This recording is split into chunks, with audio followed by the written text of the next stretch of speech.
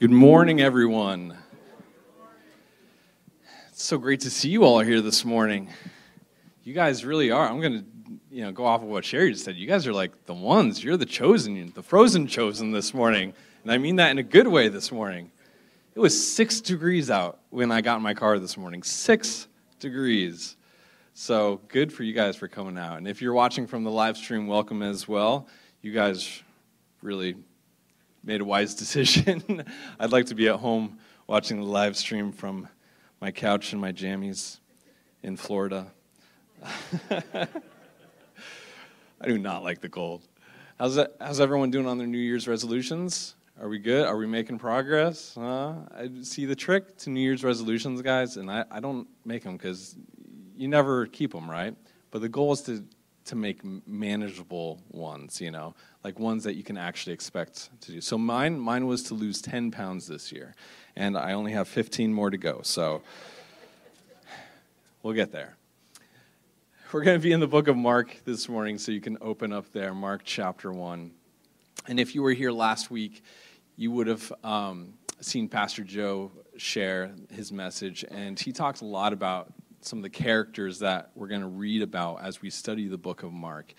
He talked about Pharisees and Sadducees and Zealots and all kinds of people. He talked about synagogues and who would be in them and whatnot. So if you missed last week's study, I encourage you to go to our website and go ahead and watch that message. It gives you a little background as to what we're studying here. As far as the book of Mark goes, it was most likely written by John Mark, whose name, John comes from Hebrew, Mark from, the Greek-Roman area.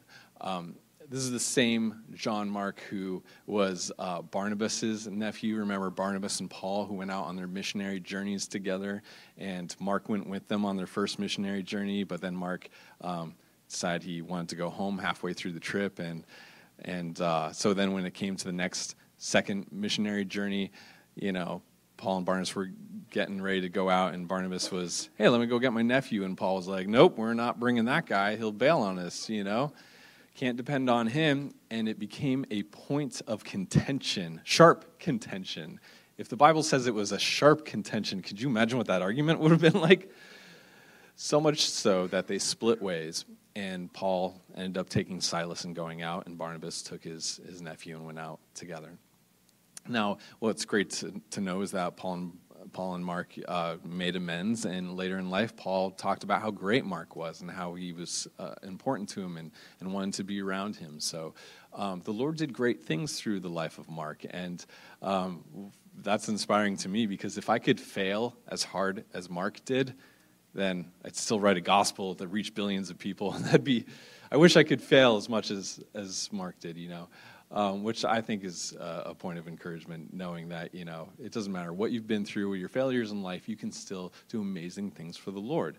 So this would also be the same Mark whose mother was the wealthy woman who was housing the prayer ministry when the people were praying for Peter's release from prison, and they're in the middle of the prayer meeting, there's a knock on the door, and the servant girl opens up, and Peter's there, and she's like, and slams the door in his face, That's the same household. So it could be that point that Mark and Peter began an acquaintance, because most of what Mark has written down here has come from Peter. So it could almost be called the Gospel of Peter, because it was mostly from Peter's perspective. Mark was not one of the 12 disciples. He got all this information from others, mostly Peter. So that's where we land here as we begin a little bit of the background. And let's just jump right into it. Verse 1, the beginning of the gospel of Jesus Christ, the Son of God, as it's written in the prophets. Behold, I send my messenger before your face, who will prepare your way before you. The voice of one crying in the wilderness, prepare the way of the Lord, make his paths straight. So the interesting thing about Mark is that he doesn't spend a lot of time with the background, like other gospel accounts talk about the birth of Jesus and the lineage of Jesus and all that. Mark doesn't spend time doing that because he's writing mostly to a Roman audience. So, the Gospels, the different ones, they kind of come from different perspectives. They tell the same story, but different perspectives. much like a movie director, as he films a scene, he sets up more than one camera. That's the way we look at the story of Jesus and his life from 4 different perspectives. And we could all watch the same thing and come up with different takeaways from that, right? And so that's what really happens with the Gospels. The Gospel of John really presents Jesus as the Son of God. The book of Matthew presents Jesus as the King, and just goes in great length into the teachings and sermons and beatitudes of Jesus. You don't find that in Mark as much. Mark is a very quick-moving chapter. In fact, we could make a game of it this morning of how many times Mark uses the word immediately. He uses that word over and over again because it's a very quick-paced gospel. There's only 16 chapters of it. But the perspective that Mark takes from this is really the perspective of a servant. So we see Jesus serving others. And so here, he does quote from some Old Testament scriptures right away, but this is pretty much just about all he quotes from Old Testament. He doesn't quote hardly any Old Testament at all, just a couple of times. But he does mention here, "Behold my messenger." And he's quoting from Malachi and from Isaiah here, two different verses. And John does come in verse 4 saying, "John came baptizing in the wilderness and preaching a baptism of repentance for the remission of sins. Then all the land of Judea and those from Jerusalem went out to him and were all baptized by him in the Jordan River, confessing their sins." Now this would have been an amazing situation to behold, because all these people coming from all the land, hundreds of people from Judea and Jerusalem coming to be baptized, it was not uncommon for Gentiles who are converting into the Jewish beliefs to be baptized as, repenting and coming under the law. But Jews would not do that. They were the chosen ones of God, right? They were the Jewish people. They had the law to save them and all that, so they thought. So they would not make that outward expression of baptism. But these guys were. This is crazy. John is getting hundreds of people to come to him to repent of their sins. Like, that's amazing. How many of you guys have gotten hundreds of your friends to come to church and repent? Has anyone had, hey, you want to go to church this Sunday and repent? Like, that's a miracle. God was doing something. People knew that something big was going on. It was just 30 years ago at this point that Herod killed all the babies in the land. They knew something big was happening. They knew that the Messiah could be close. And it says that John, verse 6, was clothed with camel's hair and with a leather belt around his waist. Now, this would have been a visual reminder of whose spirit he came with. When John was conceived, his father had an angel appear to him and said, "You're going to have a son, and he's going to go forth in the spirit and the power of Elijah." So John, just wearing this camel's hair, which would have been terribly uncomfortable in the desert. It's a very coarse hair, and this leather belt. 2 Kings chapter 1 describes Elijah as a hairy man with a big leather belt. So even just this visual representation of coming in the spirit and the power of Elijah. And John the Baptist, he didn't seemingly have power. He didn't perform crazy miracles. But again, I would vouch that having hundreds of people come to repent is pretty miraculous. So I think John did pretty good. The second part of verse 6 is always kind of grossed me out, ever since I was a kid, though. It said he ate locusts and wild honey. Now, just imagine that, locusts and wild honey. Now, as a kid, just the thought of eating locusts was just gross. But as an older man, a man with a ridiculous beard, I think about how, sometimes when I have, waffles, I get, syrup stuck in my beard, I'll try and wash it out. Hours later, I'll touch my face and it's all sticky and it's gross, Could you imagine wild honey being stuck in your beard and then he eats locusts and wings or legs maybe sticking in his beard? That would just bug me.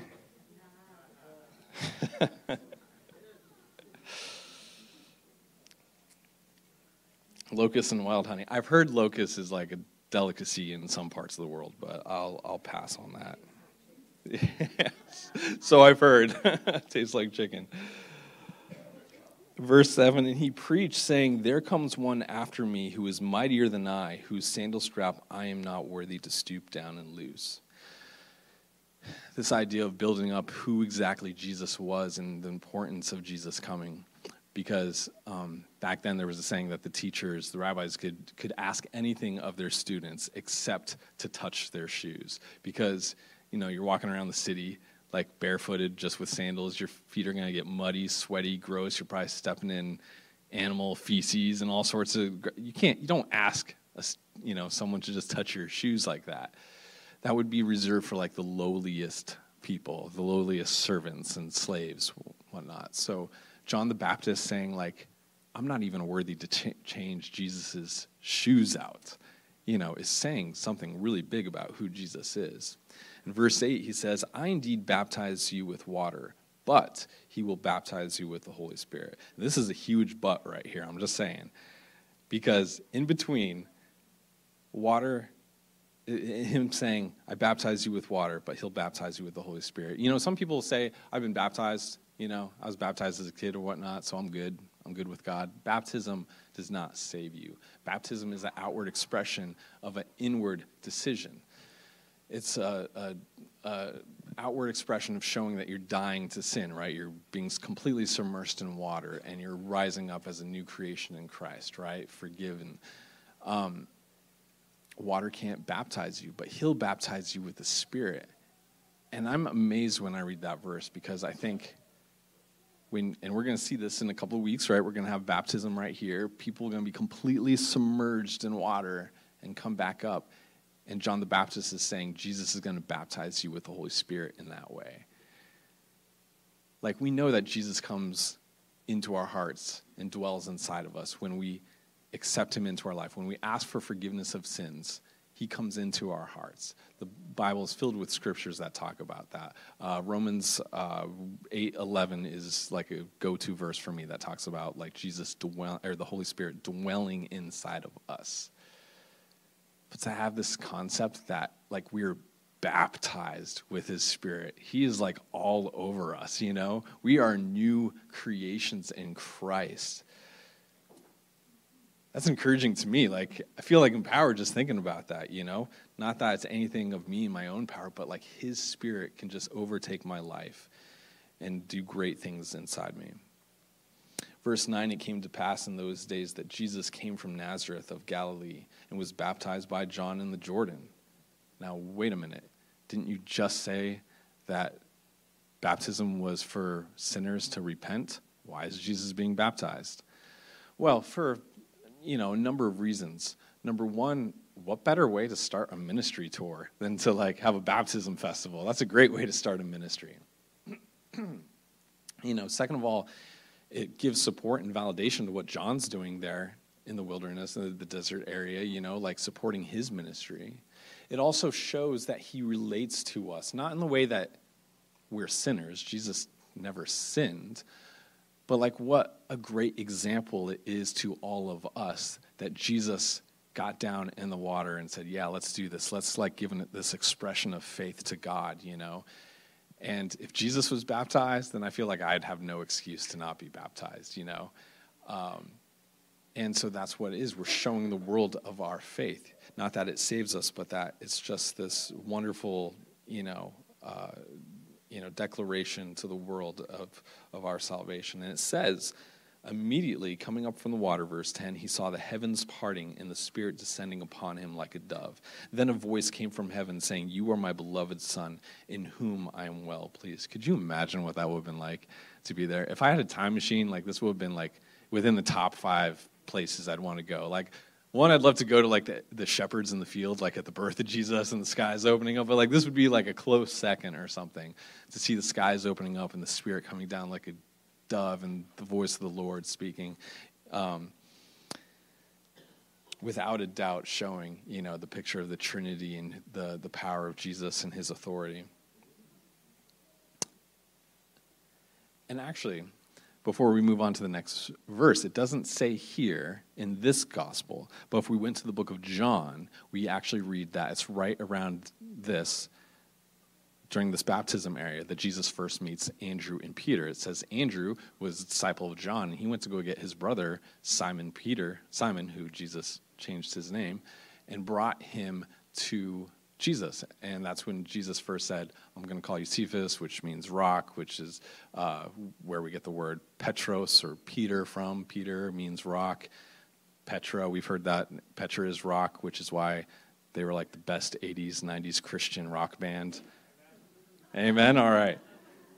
And if you don't agree, you're beyond belief.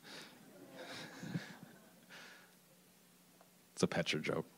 Anyways, so he changes Peter's name. So in a few verses, we're going to read that he sees Peter and Andrew and calls them to him. And a lot of people will be like, wait a minute, is John, the Gospel of John, right? Or is the book of Mark right? Like, when did Jesus meet Peter and Andrew? Well, he met them here at the baptism and then later calls them, which we'll get to in a moment. But immediately, verse 12, immediately, Spirit drove him into the wilderness. And he was there in the wilderness 40 days, tempted by Satan, and was with the wild beasts, and the angels ministered to him. And there's just 2 verses that talks about Jesus being tempted in the desert. But this is a big deal. This is 40 days in the desert. In fact, even though it's just 2 verses here, the book of Matthew devotes like a whole chapter to talking about Jesus being tempted in the deserts. And his temptations were so that he can relate to us, that he can be our high priest, our wonderful counselor, our go-to guy to help us through crazy times in our lives, to minister to us. And it's so important to think about this temptation. He goes immediately from a baptism straight into temptation. And after the last service, Pastor John Powell came up to me and was like, it's a great picture of talking about a new believer in Christ. When a new believer gives their heart to Jesus, the first thing they're going to do is go through temptation and trials in life, like immediately. And I thought that's just such a great word of wisdom, so I'm sharing it with you guys here. And Jesus went through all that so that he can relate to us. Now, I don't know about you, but I've never been tempted to turn rocks into bread. That's never happened to me. I've never been tempted to jump off a temple building to see if angels will catch me. Like, those aren't temptations that have necessarily come my way, but have other temptations in life. In fact, this week, I had, honest to God, a massive temptation. You guys want to hear what I was tempted to sin this week? Say, yeah, we do, Keith. I want to hear your sin, Keith. Well, let me share it with you. This is the truth. Don't judge me. Please don't judge me. This is just, I'm sharing my heart with you guys, all right? So, this week, my wife and I'd like to think we try and make a good team doing dinner and stuff together. We kind of have this thing that we do. If she makes the meal, I do the dishes. If I make the meal, I do the dishes. So it works out great, together. I'm kidding. I am kidding. I'm just joking. My wife, she's amazing, right? So, but we try and tag team. We try and help. I've been stepping up my game. She does most of the meals because if you've had my wife's food, she's amazing cooking. You know that. So, I deserve to do all the dishes. And in fact, it's biblical that the men do the dishes. It's right. It actually says in 2 Kings chapter 21, verse 13, I will wipe Jerusalem as a man wipeth a dish, wiping it and turning it upside down. So, men, it's our job. We got to do the dishes. That's it. So I got to be careful. My wife's watching at home right now on the live stream. I love you. So ever since Go Fresh came out, we started doing those meals. Has anyone done that? Hello Fresh or whatever it's called? I don't know. Like the meals they're delivering. I've been stepping up my game, so I've been starting meals, chopping stuff, cooking. So I'm starting. So I started dinner this night on Tuesday, and I'm trying to get everything. My wife comes home, and she takes over, and I go. I need to finish something up for work, and then my wife, she leaves in a hurry with our daughter to go off to Trail Life. It's like this Christian Girl Scout type of thing, AHG. I'm sorry, yeah. I'm sorry. Trail Life is for boys. AHG, I'm horrible. Oh, my gosh. Thank you for correcting me. My wife would have killed me when I got home. AHG. Anyways, so I completely told the wrong thing in the first service, and now that's all I could think of. Anyways, so later she leaves. I've got the dishes. I'm doing the dishes. I'm all alone. My son's in the other room, and I'm doing and lo and behold, there's this tool, and I hate this. It's like this utensil to like ground beef, like ground beef, in the pan. And I hate this thing because it is a pain to scrub. I hate cleaning this thing. It takes me like 10 minutes just to try and clean all the bits of meat out of this thing, and I hate it. And my wife knows I don't like this thing. But she used it in that time that I stopped making the meal, went off to do this, and she took over. She used this thing, so I came back, and I'm like, oh, this stupid tool, And the thought occurred to me, she's not here. My daughter's not here. My son's in the other room being a clueless teenager watching YouTube, like, on his phone. No one would know if this just disappeared. I could make it disappear, just gone. Next week, she'll be like, hey, Keith, have you seen the meat tool? No, I don't know. It's definitely not melted and buried in the backyard, definitely. I'm serious. I entertained this thought for like a good 7 seconds, which really is like an eternity, right? That's a long time to think of such evilness in my mind, right? But don't judge me. It's not like this is an A through F grading system. It's a pass-fail, all right? So I think I passed the test. I was good. I scrubbed it. I love you, Rachel. I would never do that to your tools. Cleaned it up. But like that was my temptation. So can Jesus relate to that sort of temptation? Like, I don't know. Like, you think Mary and Joseph were ever like, Jesus, clean up the table, please. Do the dishes or whatever. And Jesus was like, I'm just going to throw these away. I can just pick up the stick and make a new wooden bowl right now, I don't know, maybe.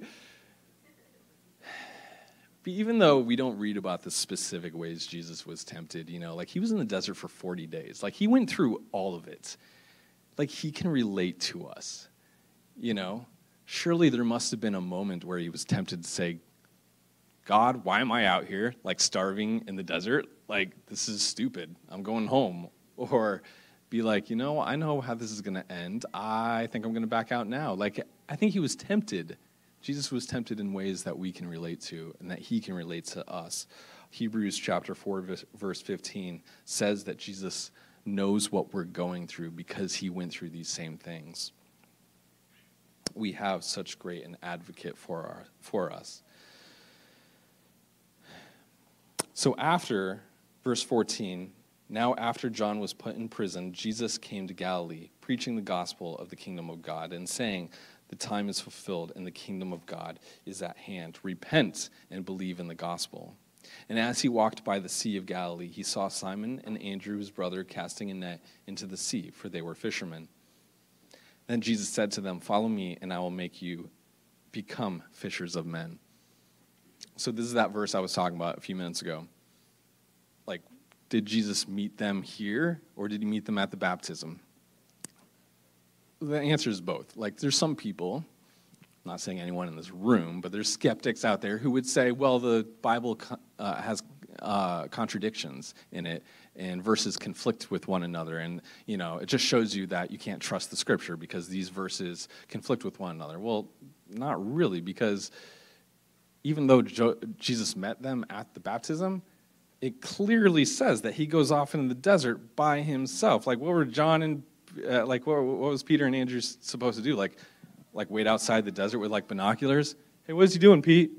I don't know. He's staring at rocks, licking his lips. No, they weren't hanging out with Jesus in the desert. They went back to work, right? They worked as fishermen, so they went off to their boats to do what they did. And when Jesus came back, he stopped by and saw them and then calls them and says, hey, if you follow me, I'm going to make you fishers of men.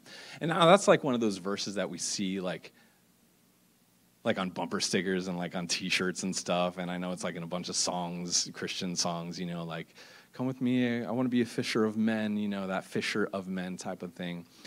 I'd like to think that like he used that because he was talking to fishermen. Like, I think he could come up with a different expression to talk to me or to talk to you guys. Like, whatever your profession is or whatever your, job or career is in life, or how you identify in your life of what you do. I was a cable guy for 8 years. Could Jesus say, hey, come follow me. I'm going to help you give people the clearer picture, the clear picture of eternity, Could he go up to a banker and say, hey, I'm going to help you, I'm going to teach you to help people find the true treasure in life, Like wherever you're at, God can use you wherever you are in life and make you fishers of men without being a fisherman. I never like, respect to everyone who likes to fish. Like, for me, it's never been a thing. And I know that's like sacrilegious to so many people. Me, I don't like seafood, and I know it's a great experience for some, but like relaxing for me, if I wanted to relax, I just go home, snuggle up with a blanket and a bowl of Oreos and a comic book. That's like relaxation for me, But like, just like identifying wherever you're at in life, Jesus can use you and make you fishers of men. Then verse 18, how fast did they leave their nets? Immediately they left their nets and followed him. And when he'd gone a little further from there, he saw James, the son of Zebedee, and John, his brother, who were also in their boats mending their nets. And immediately he called them, and they left their father Zebedee in the boat with the hired servants and went after him. So these guys, like, what inspiring situation to be inspired by. These guys were called by Jesus, and they immediately left their situation, their occupations, to follow Jesus. Like, when I feel like God calls me to do something, I don't immediately respond all the time. It's definitely the biggest things, life changes in my life that God called me to. I definitely wasn't as immediate as I should have been, for sure. But these guys, they dropped everything to leave Jesus. Now, the second here, James and John, the second pair, it says they left their boat and they left the hired help. That means James and John's fishing business, it was pretty good. It must have been a booming business if they had hired help to help them on the boats. That means they left a life of, like, I'm not going to say luxury, but like they left a life of knowing, everything was going to be paid for. They, you could say, left their complete net worth behind to follow Jesus, That's a big deal. How many people here would be willing to be like, yeah, I'll just sign off my bank account to someone else and walk away to follow Jesus, That's pretty good. And they immediately went after him. Verse 21, then they went into Capernaum, and immediately on the Sabbath he entered the synagogue and taught. He just uses that word over and over again, immediately. Such a fast-paced book here. And I feel like sometimes someone should go up to Mark and be like, you keep using this word. I do not think it means what you think it means. Inconceivable. That's a Princess Bride movie reference for those of you who are like, what? Okay. Sorry. So immediately he entered the synagogue on the Sabbath. Now, note that this is the Sabbath, and he's going to teach in the synagogue. Now, if you were here last week, you would have heard Pastor Joe speak about how the synagogues would have different teachers every week. It wasn't just one guy every single week. The leader of the synagogue would pick out teachers to come and teach every week. So that's a big part of Jesus' ministry, was being able to go from synagogue to synagogue. That was a big part of Paul the Apostle's ministry, going into synagogue every week and being able to teach, because they would have roaming teachers.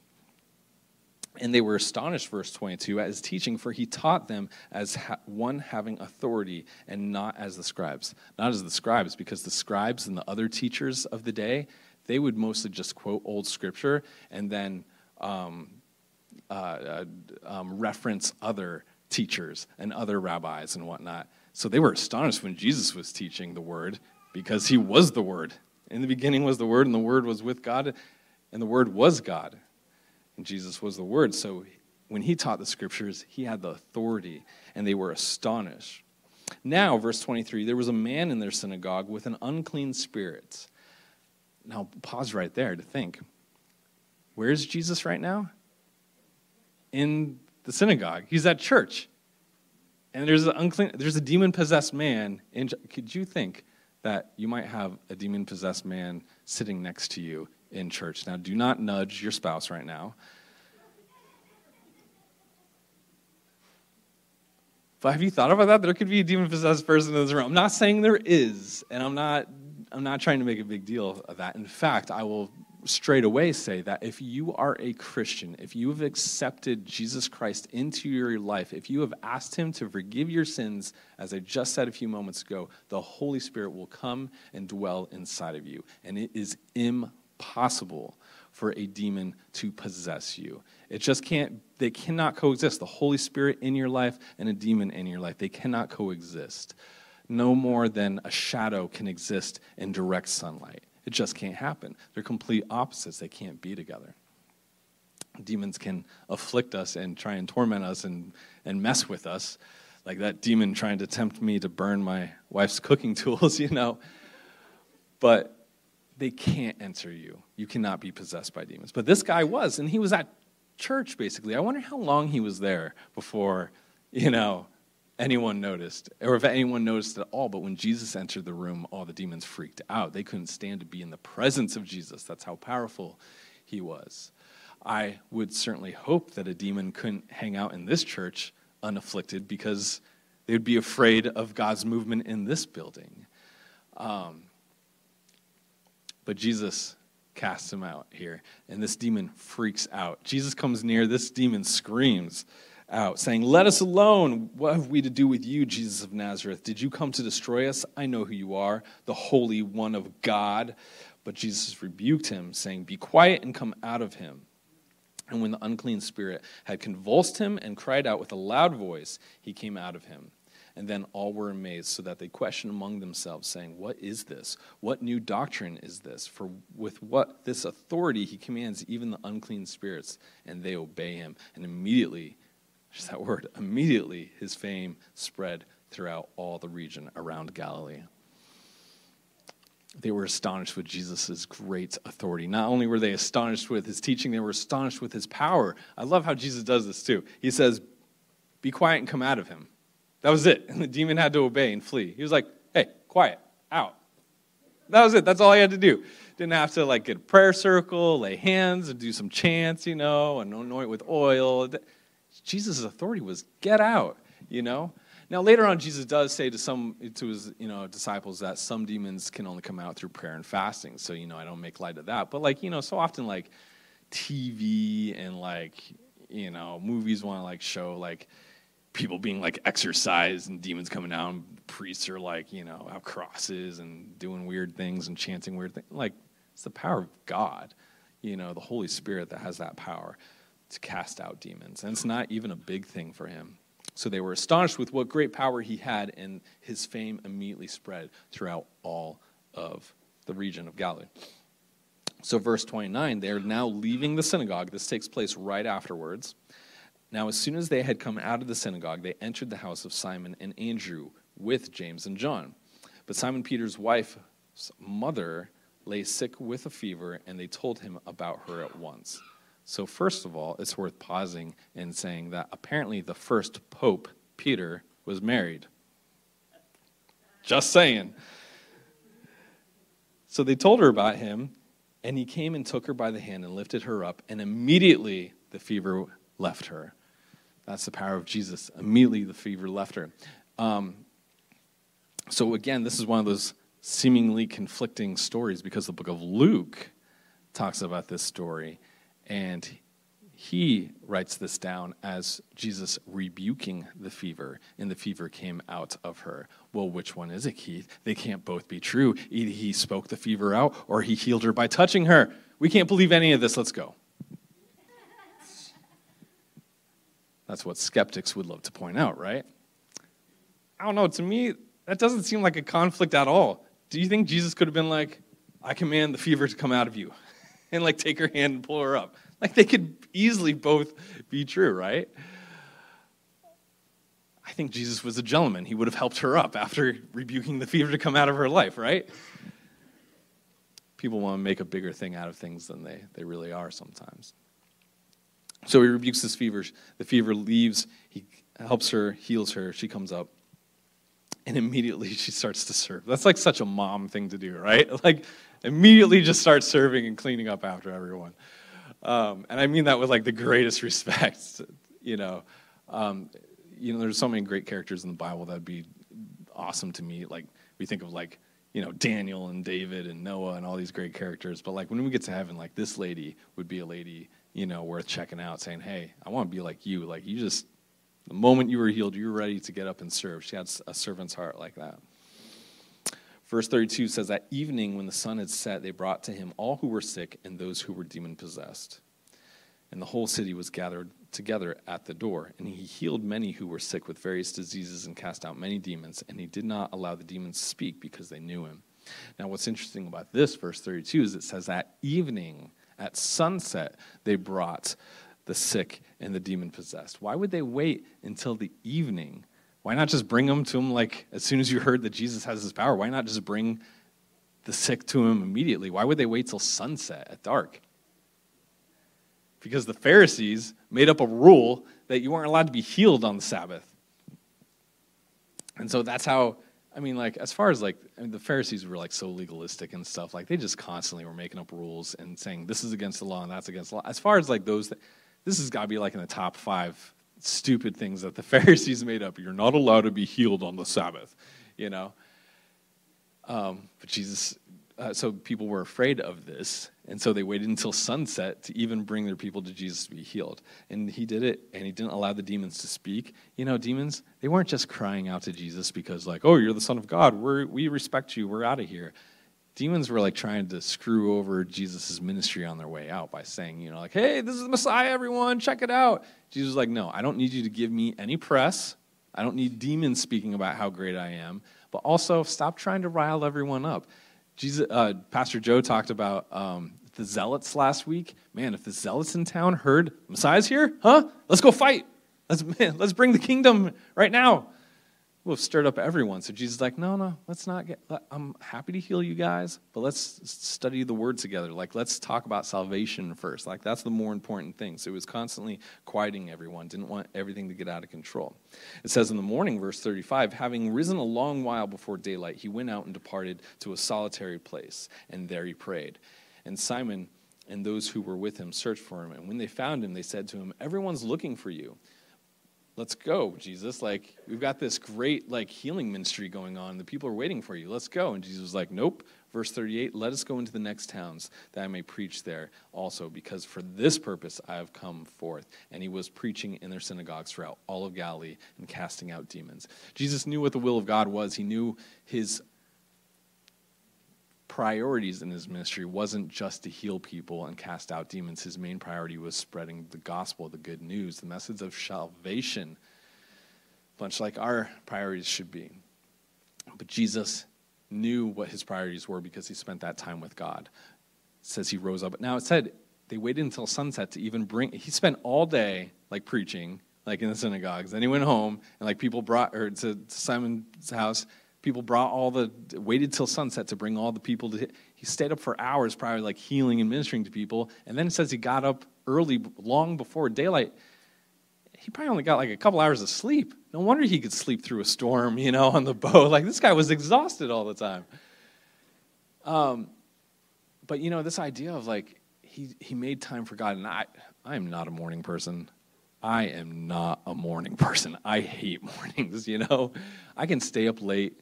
Easy, just last night I was up until 12:30, just reading the word and just hearing from God. That's where I can hear from God the most, is when the wife and kids are in bed. I'm downstairs in the basement listening to maybe some chill music in the background, studying, a bowl of Oreos by my side. I seriously have a problem, guys. I know it.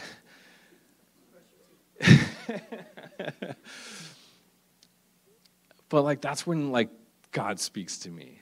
Yeah, you should absolutely pray in the morning. But if you're not a morning person, that means you can't, well, I'm not a morning person. Guess I can't hear from God in my life. God can speak to you anytime, anywhere. You should make time to seek him out at some part in your day. Morning's a great place to start, though. Verse 40, as we close up here, it says, now a leper came to him, imploring him, kneeling down to him, and saying, if you're willing, you can make me clean. Then Jesus, moved with compassion, stretched out his hand and touched him and said to him, I am willing. be cleansed." As soon as he had spoken, immediately the leprosy left him, and he was cleansed. And he strictly warned him and sent him away at once, and said, "See that you say nothing to anyone, but go your way. Show yourself to the priest, and offer for your cleansing those things which Moses commanded as a testimony to them." However, he went out and began to proclaim it freely and to spread the matter, so that Jesus could no longer openly enter that city, but was outside in deserted places, and they came to him from every direction. So as we start to close it up, I'll invite the band to come back up. And this last story about Jesus healing this man with leprosy. You know what the rules were for leprosy back then?